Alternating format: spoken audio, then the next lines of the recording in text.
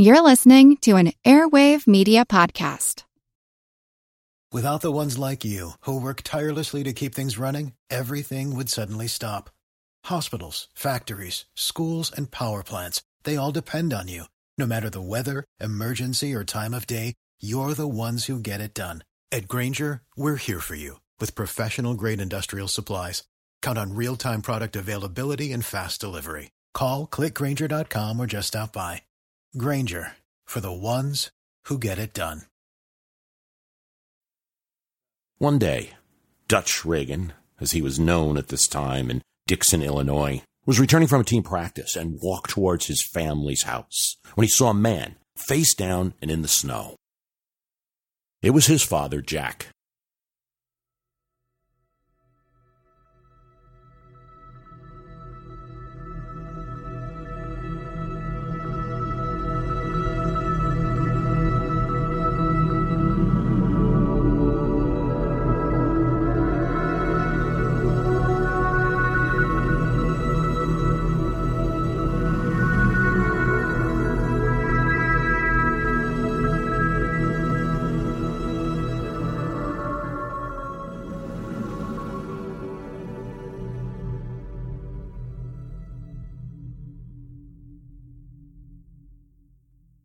Reagan picked him up, and the noticeable but not unfamiliar scent of whiskey was strong. He brought him inside. This was not an unusual incident in the Reagans' home in Dixon. Jack was a shoe salesman, not a successful one. He tinkered with many businesses during the Depression, moved his family around, went to business trips. Many of them turned out to be little more than binges. And for the most part, Jack ceded the raising of the Reagan children to Reagan's mother, Nellie. As Michael Deaver would describe it, after lugging Jack to his bed one night, Nellie would sit next to Ronald Reagan at the breakfast table and explain that his father was suffering from a disease. It was not his fault, Nellie would say. As an adult, Reagan would very rarely tell this story. All he would say is, she was right all along. Without getting into too much armchair psychoanalysis, historical figures deserve to be considered as multidimensional as living human beings. We do ourselves a disservice, them a disservice, history a disservice, if we create flat, one-dimensional figures. It has been suggested that eldest children of alcoholics can excel as a kind of family hero. They overwork to earn the respect, perhaps, that the family doesn't have in the community. Two other presidents, Bill Clinton and Gerald Ford, had to deal with drinking fathers and, in their cases, abusive fathers, not something that we've had recorded about Jack.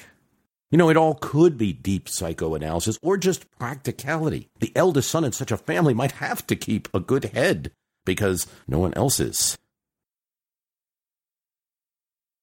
For Reagan, it engendered in him a sense of generosity that most people that knew him described. Deaver talks about how, as governor, Reagan was constantly going on these mysterious errands.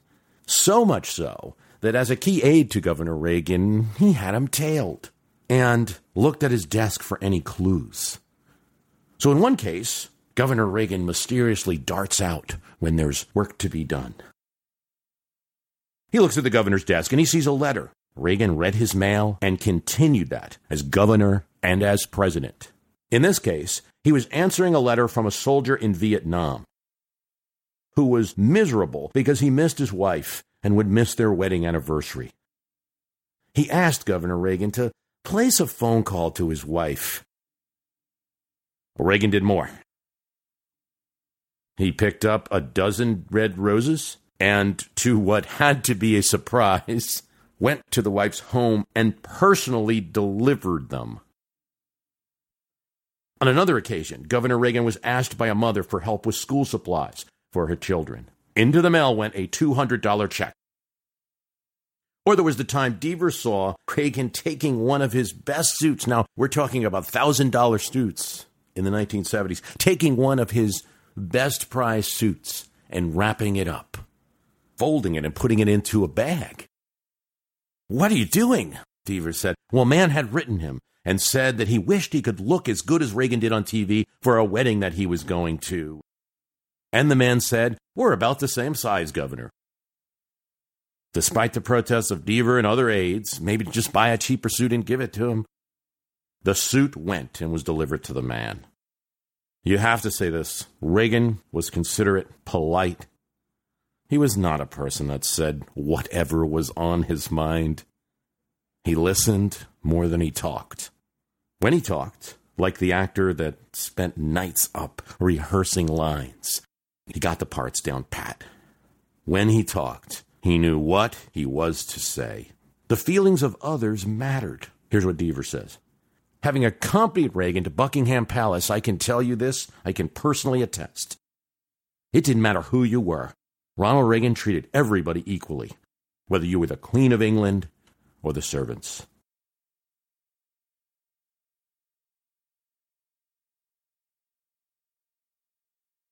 Reagan's popularity was personal, and it wasn't always as large as it seems.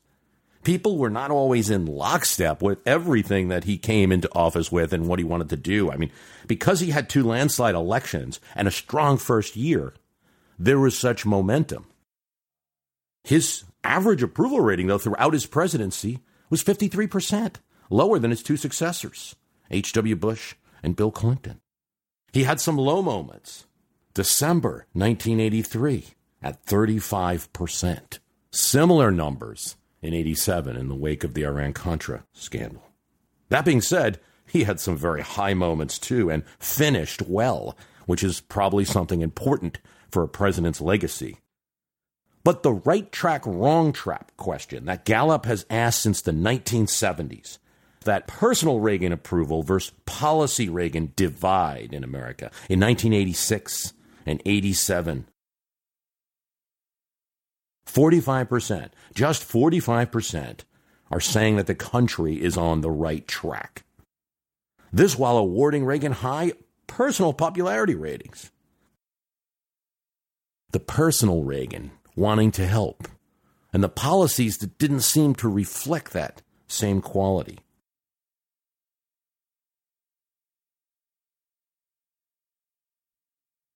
May 25th, 1986, saw the nation on its feet, in the streets, clasped hands, 6 million Americans at once, in a line that theoretically went across the United States. It started in New York City, where Cardinal O'Connor joined with Liza Minnelli, Brooke Shields, Yoko Ono, and others on the George Washington Bridge. Other stars, Kathleen Turner was at the St. Louis Arch, Scott Baio in Philly, Michael Jackson in Youngstown, Ohio, Governor Bill Clinton in Arkansas, all holding hands. In Springfield, Illinois, 50 men dressed as Abraham Lincoln joined hands, while 54 Elvises joined in Memphis, while Hell's Angels and nuns held hands together in Pittsburgh. In SeaWorld, Ohio, a whale named Shamu lent a fin to the cause. Jesse Jackson holding hands with others in Iowa, Navajo Indians in the Southwest. This chain of hands across America ended in Long Beach, California, where Reverend Robert Schuller and Kenny Loggins, John Stamos, Robin Williams, and Anthony Daniels, the actor within C-3PO, were at the end of the chain. This was hands across America. Hard to imagine today, except in badly colored video with people with strange haircuts. It was real, though. I can tell you that on that day, I was in line with my mother and holding hands on the other side with a stranger. And I don't know, you felt it. I mean, to this day, I can still think about it. Maybe a little bit of a kind of electric shock as you thought about the chain of hands that was going in one direction from New York and then all the way to California, all these Americans at once. even if somewhere around the Rockies, they were forced to use rope lines because of the impassability, it didn't matter. I mean, you felt it. There was no social media in the 1980s, no flash mobs, no Twitter to keep you informed of where to be at all times. So this event, with the whole nation involved, needed a staff of 400 and a Super Bowl ad to get it going. This event went 1980s viral.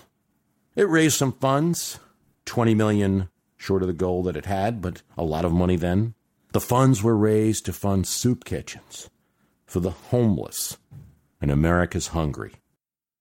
It was part of a national focus on the problem, for better or for worse, not as much in evidence today. Indeed, in Washington, D.C., President Ronald Reagan and Speaker Tip O'Neill joined hands in recognition of the problem. This event has become a symbol of 1980s poppy sentimentality, perhaps, we are the world and Band-Aid and things like that. But I think it symbolized something else. The problem of homelessness, of the hungry in America, was known in the 80s. People were not comfortable with a complete policy of inaction on this. And the policies that caused homelessness, once identified, were not popular in the later Reagan, President Bush, and Clinton presidencies. Change those policies.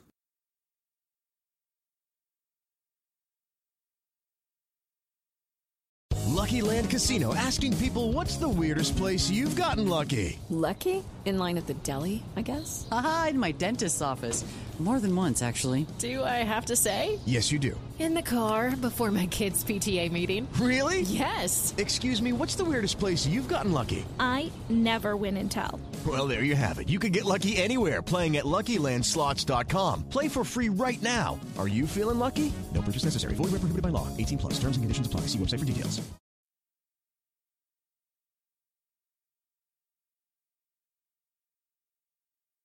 It's not like the word homelessness came out of nowhere in the 1980s, but it was almost like it did. The focus on those not living in four walls and a roof. We walk quietly. We try to forget it. We'd rather not see it. It's the most basic thing that no matter what rational calculus one develops in politics and policies, it's their bad decisions. It's the market cycles. It'll get better. They'll be back up soon. It's our American government to allow freedom, even freedom to lose. All of these theories, all of these policies, no matter, it is difficult to do. No American mind can justify it. The solutions aren't bipartisan, but that feeling is. And in the 1980s, those people were the focus of nightly TV and newspaper articles in a way that hadn't happened before, and a focus that also isn't happening right now. It's a very difficult thing to measure those who cannot be counted in households or in employment statistics, and it's hard to say that the 1980s were actually a time in which there was more homelessness either than the 1970s or today. We suspect there was. Though it should be stated, the streets were not empty in 1979, nor were American cities shining with golden gleam. American cities were grittier in the 1980s. They had not yet seen gentrification, the entry of wealthy or middle-class rents, the new ballparks. They were almost to a city scaling down from their population peaks. New York was coming off a bankruptcy, and municipal workers, including the police, staged several strikes in the 1970s. Los Angeles grew its population at half the rate in the 1970s as it would in the 60s. Cleveland, once America's sixth largest city, was now 18th. Mayor Dennis Kucinich was forced to go into default as the city could not pay millions in banknotes. They could no longer borrow. Nationally, crime is up 10% in the 1970s. Violent crime rates double. Murders up 45%, 70 to 79. This is a sad picture. And all of that picture occurs before Ronald Reagan arrives at 1600 Pennsylvania Avenue. That's something important to note as we talk about the rest of what we must talk about. Yet clearly something was occurring in the 1980s. The early Reagan presidency was a time of two big recessions, one in 1980 and the second in 1982, which put people out of work. So in Lafayette Park, across from the White House, there was a Reaganville that develops, and they are mirrored across the country. Activists like Mitch Snyder assured that the homeless would be visible during this period. He leads a group that takes over an abandoned federal building and uses an informal shelter, and then shames Reagan and the Congress to provide funds. Reagan's administration in 1983 estimates that there are 200,000 homeless in America. This figure is greeted with derision. Mitch Snyder says 2 million, but that was equally fictitious. It is likely during this period, 1980s, anywhere from 400 to 600,000 people.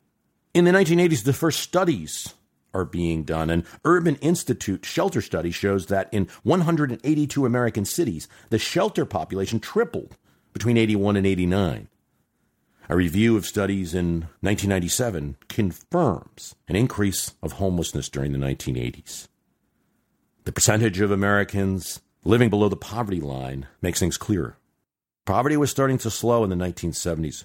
12% of the population in poverty in 1975, 11.8% in 1976. It spikes to 13% before Reagan takes office, but then keeps going up.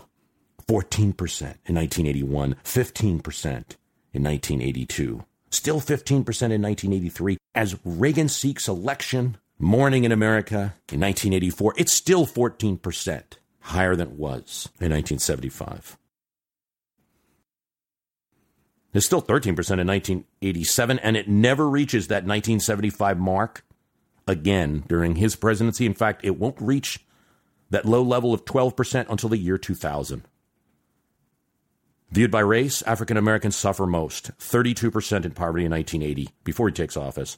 Already higher, more than double the national average. It's 35% in 1982. Cities, already in bad shape in the 1970s, see big reductions under Reagan.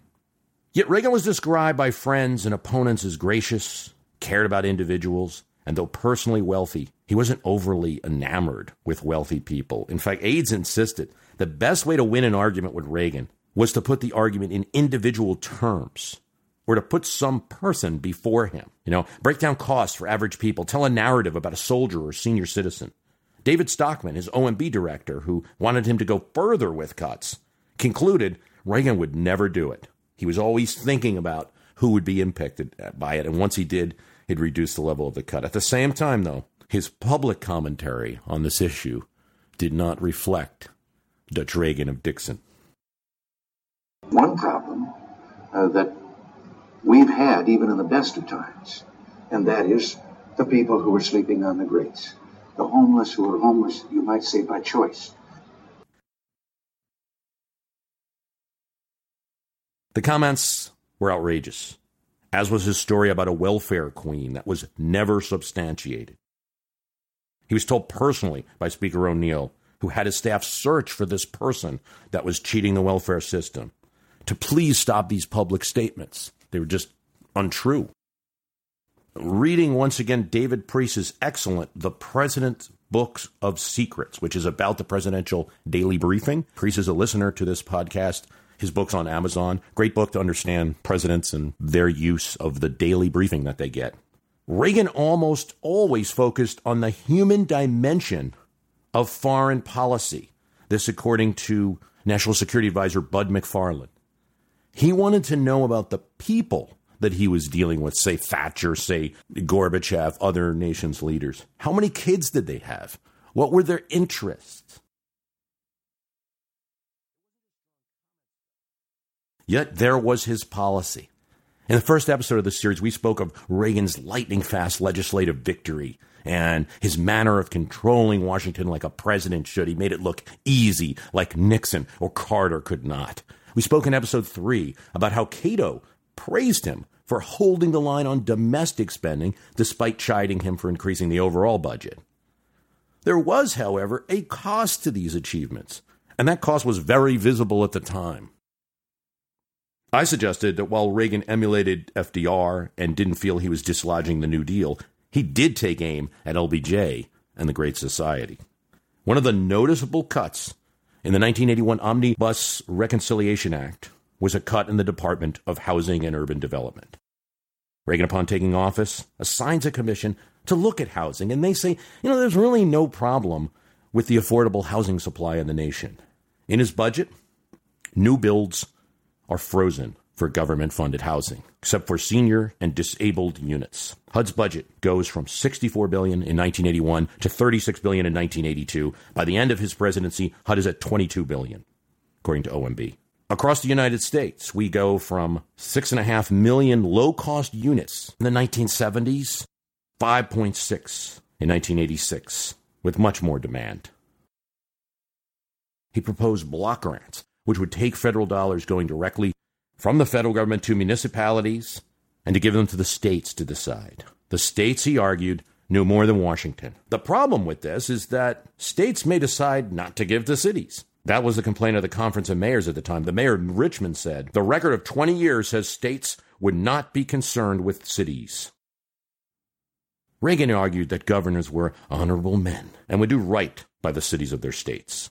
And while the block granting was about control and not cost-cutting, it was also about cost-cutting a little. The total programs that were wrapped up and sent to the states as block grants were cut 28%. This is a very abstract concept, but I think there's two quickies we can look at here. Federal aid was 22% of city budgets. And by the end of Reagan's second term, it was 6%.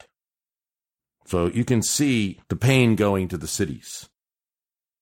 There is individual pain as well. Direct food assistance goes in 1981 from $30 billion to $28 billion in 1988, while the population increases.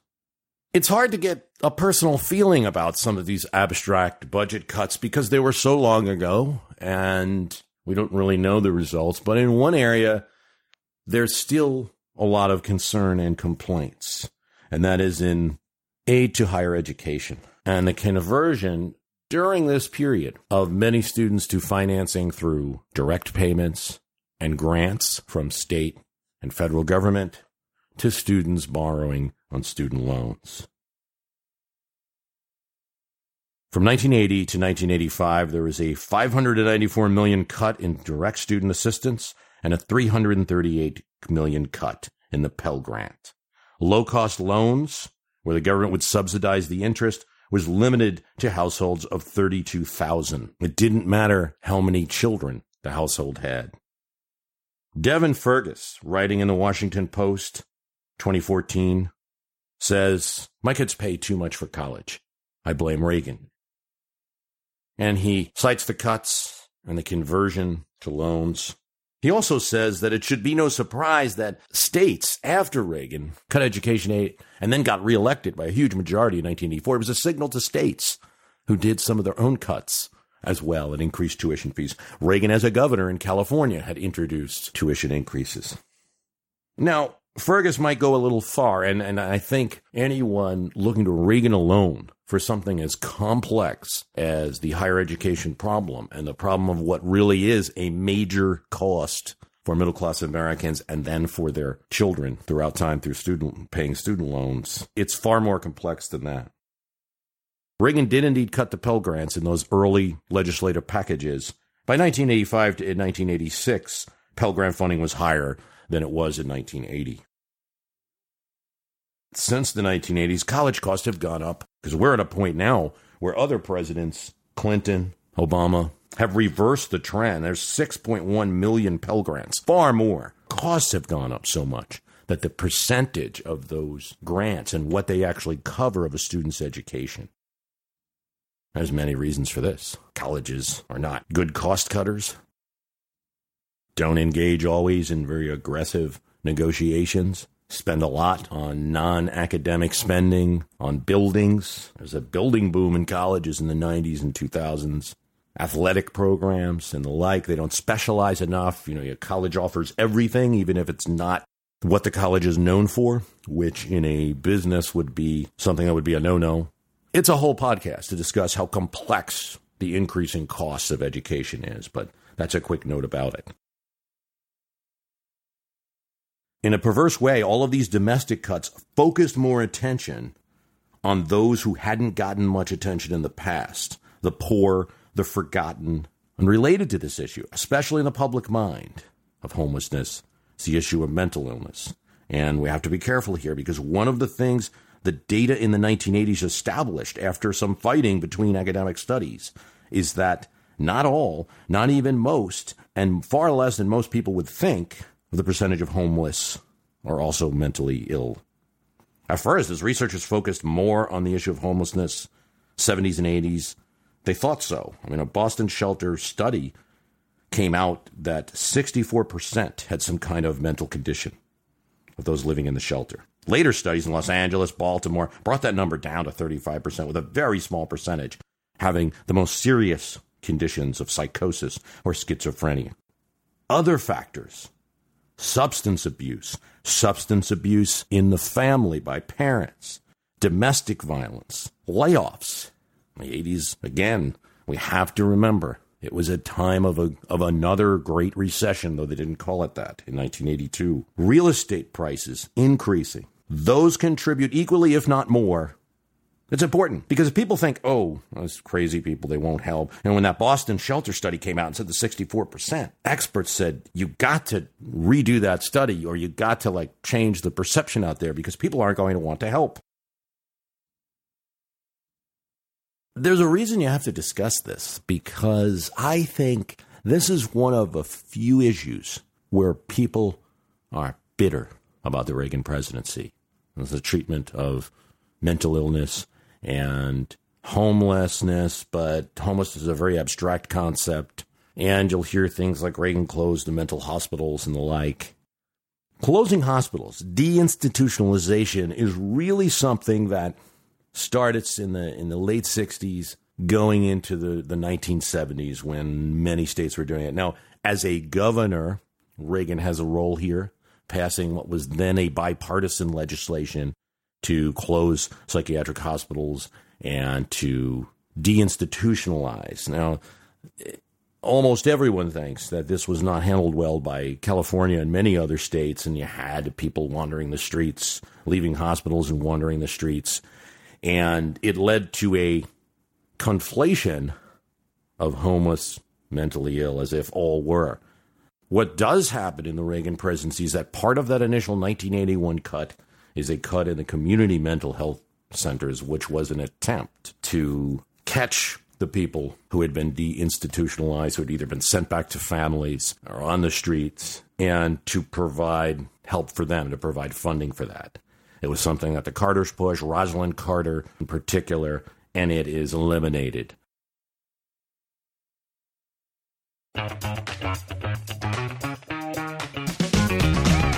Hey there, I'm Dylan Lewis, one of the hosts of Motley Fool Money. Each weekday on Motley Fool Money, we talk through the business news you need to know and the stories moving stocks on Wall Street.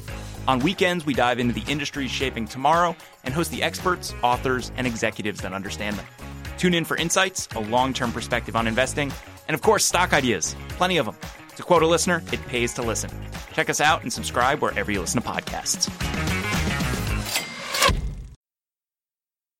Now, you do have to go back to the time. Inflation is extremely high. This is very hard for us to understand. I think it always has to be in perspective because that was the thinking at the time. And there was definitely a thinking that it was too much borrowing or something, too much spending by the government that was leading to the inflation. It was just something that we couldn't break the back of until after the 1982 recession. And so that goal of cutting government did also have an emotional tenor to it at the time because inflation was just choking the business of the nation.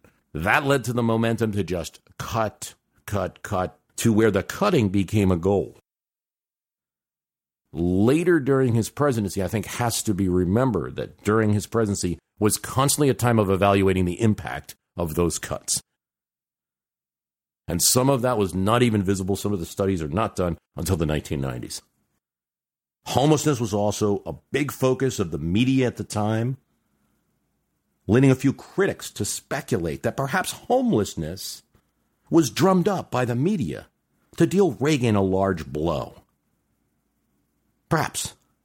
The word homelessness appears at the time of the Civil War in the New York Times. It appears in many articles during the Depression. Concept's not new. Homelessness was much greater during the Depression, certainly in the 1930s, than in the 1980s. Yet the news stories spike in the 1980s.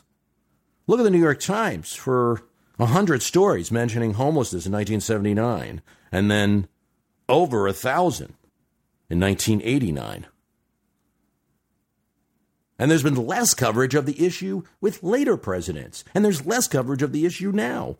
You rarely would see a TV news network begin its newscast talking about homeless. Reagan didn't just turn a switch and cause a homelessness problem, as some critics made it seem. There were economic forces at work, legislative philosophies like the deinstitutionalization, the desire to change from payments direct to people rather to cities and institutions, the increase in high rentals in cities with governments, including New York City, doing what they can to make it easier for developers to build high rent housing so that the city looks better, but clouding out some of the affordable housing. Some of that had nothing to do with the White House. Yet it is clear that the overall idea of massive housing benefit cuts and some social cuts and shifting from urban to suburban devastated the cities of America in the 1980s. One of the reasons it's evident is that the policy of later presidents, Bush and Clinton, was to provide more of an increase to those cities. But even in Reagan's own second term, the homelessness issue, the mental illness issue, education issues get a revisit, particularly when Reagan loses the Senate for his party in 1986 when Democrats take over. Even in his second term, you see different policies than the first. And it starts with a little-known act called the McKinney Act. Stuart McKinney was something rare in politics now, and even rare then, a GOP liberal. In March of 1987, McKinney, representing Connecticut, he, along with Dennis Quaid, Martin Sheen, several homeless people, several homeless activists, Mitch Snyder, all slept outside on the street in Washington, D.C. This sleep out that McKinney conducted helped push the legislation bearing his name that provided direct funding for the homeless, almost $1 billion. And that act still exists today and has been continually funded at varying amounts. 2 months later, Stuart McKinney was dead.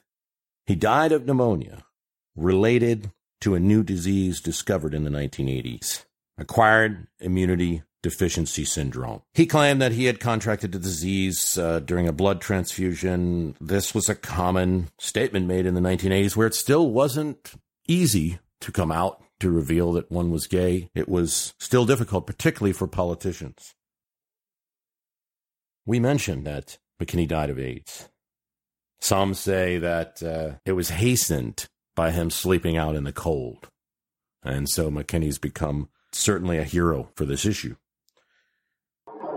Has been involved and briefed on the AIDS situation a couple months ago and ordered that high priority be given to research matters on it. The Center for Disease Control has been involved for some time. The President will continue to be updated. We have recently asked that $12 million be reprogrammed for research on AIDS. That's the extent of the President's involvement, which has been. But of all the considerations about Ronald Reagan's presidency, AIDS stands out as one that unifies critics with the bitter feelings about Reagan. The criticism that you'll hear is, I'll never forgive Ronald Reagan for AIDS and what he did. That disarray on your AIDS panel. Even Cardinal O'Connor, one of the most prominent members, has said that he thinks perhaps his time should be better spent working against this plague on the local level. What are you going to do about this? Well, a couple of we're going to replace them. We have we've appointed a new chairman of the commission. We think that it has to have a variety of skills because it's a very complex problem. So we have as much representation as we can get from the business community, from medicine, from education, and so forth. And we have 2 vacancies to fill, and I'm still hopeful that we'll learn something and find out if there are more things and better things that we can do with regard to this terrible plague. His stance, or his failure to take a stance, on a disease that started during his term, that his failure to take a stance is regrettable, is not a controversial issue. In fact, he himself in 1990 made comments that it was unknown, it was hard to tell what was going on with the disease at the time. He wished, he said in 1990, that he had a magic wand to fix the problem. Those comments should be contextualized, as should the criticism, and looked at. First, it should be said that Ronald Reagan had no personal antipathy towards gay people. He hosted the first openly gay couple at the White House. He spoke to the log cabin Republicans and said they were a great group that would be a growing part of the Republican Party. As governor, he had a chief of staff who was not out. And this was in the 70s, but it was well known that he was gay, and Reagan knew it. Not only did he hire him, but he covered for him when it was shown that he was doing some improper payments with campaign funds and perhaps embezzling. Thomas C. Reed, former Secretary of the Army and Reagan friend and campaign manager at one time, said, in his movie days, he was commonly surrounded by gay actors. He was from California. He and Nancy had no problem with gays. But it wasn't just a personal issue. He did actually put himself on the line in a very politically inconvenient time for him. 1978, okay? Reagan is now a former governor. He lost his battle with Gerald Ford for the nomination in 76. Everyone knows he's going to run for his party's nomination for president in 1980. And if he does it, he's going to run as a conservative. And he wants that rightward support that he got. Two people at his convention fighting for him in 76 were Philip Schlafly and Jesse Helms. They're social conservatives. But something's going on in California in 1978. A conservative senator with Schlafly's strong support, with the support of Anita Bryant, puts an anti-gay referendum on the ballot in California. And this is to, this referendum bans teachers who are openly gay from teaching. It bans any teacher from actually saying anything that would support an openly gay person. The Democratic Party in California opposes it. The gay community, led by Harvey Milk, now a city councilman in San Francisco, oppose it strongly.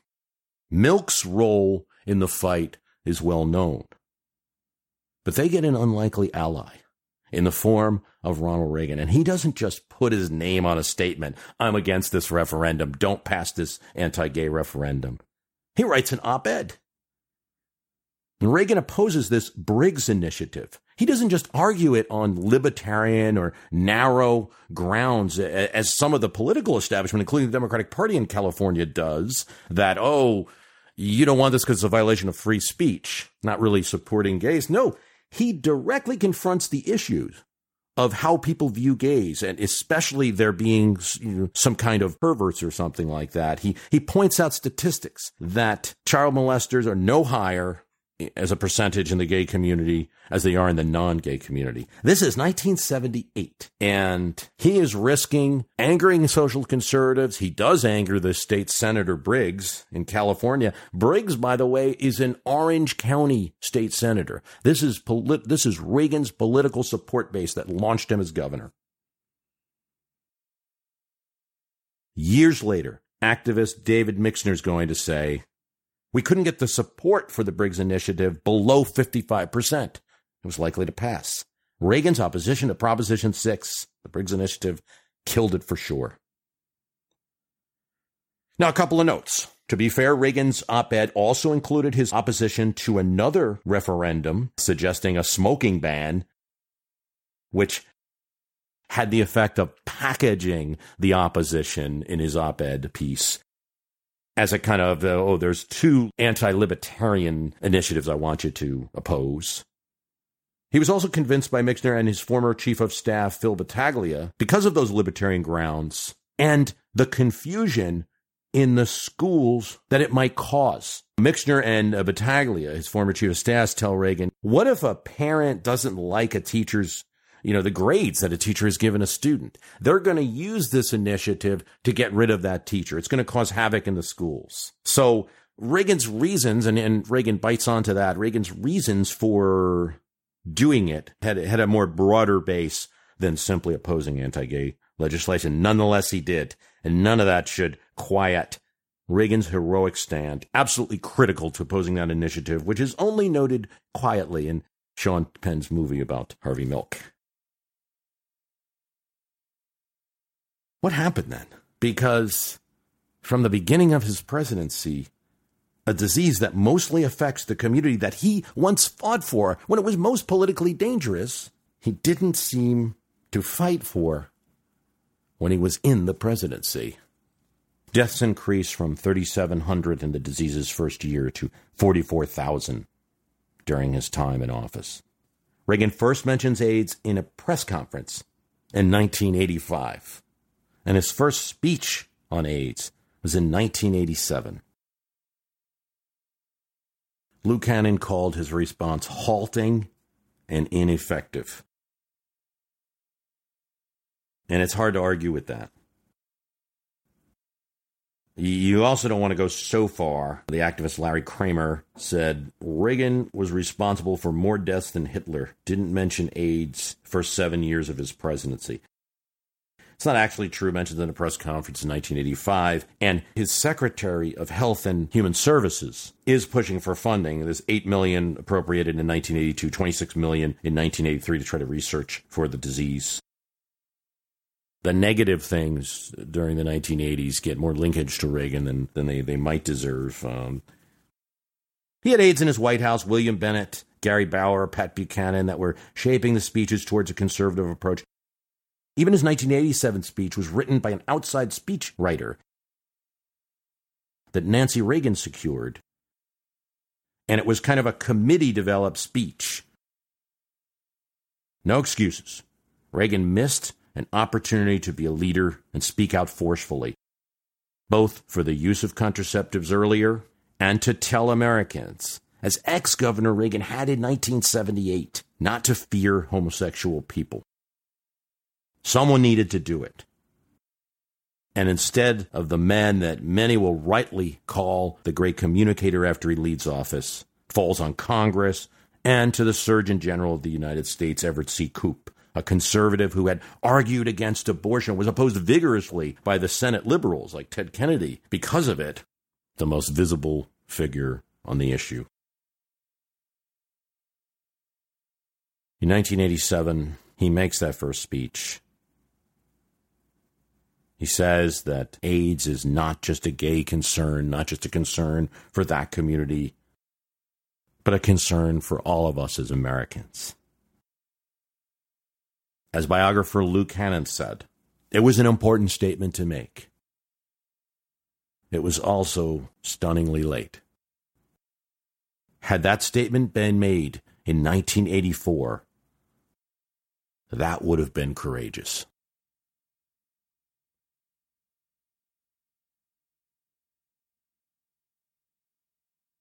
This is part 6. I want to thank you for listening.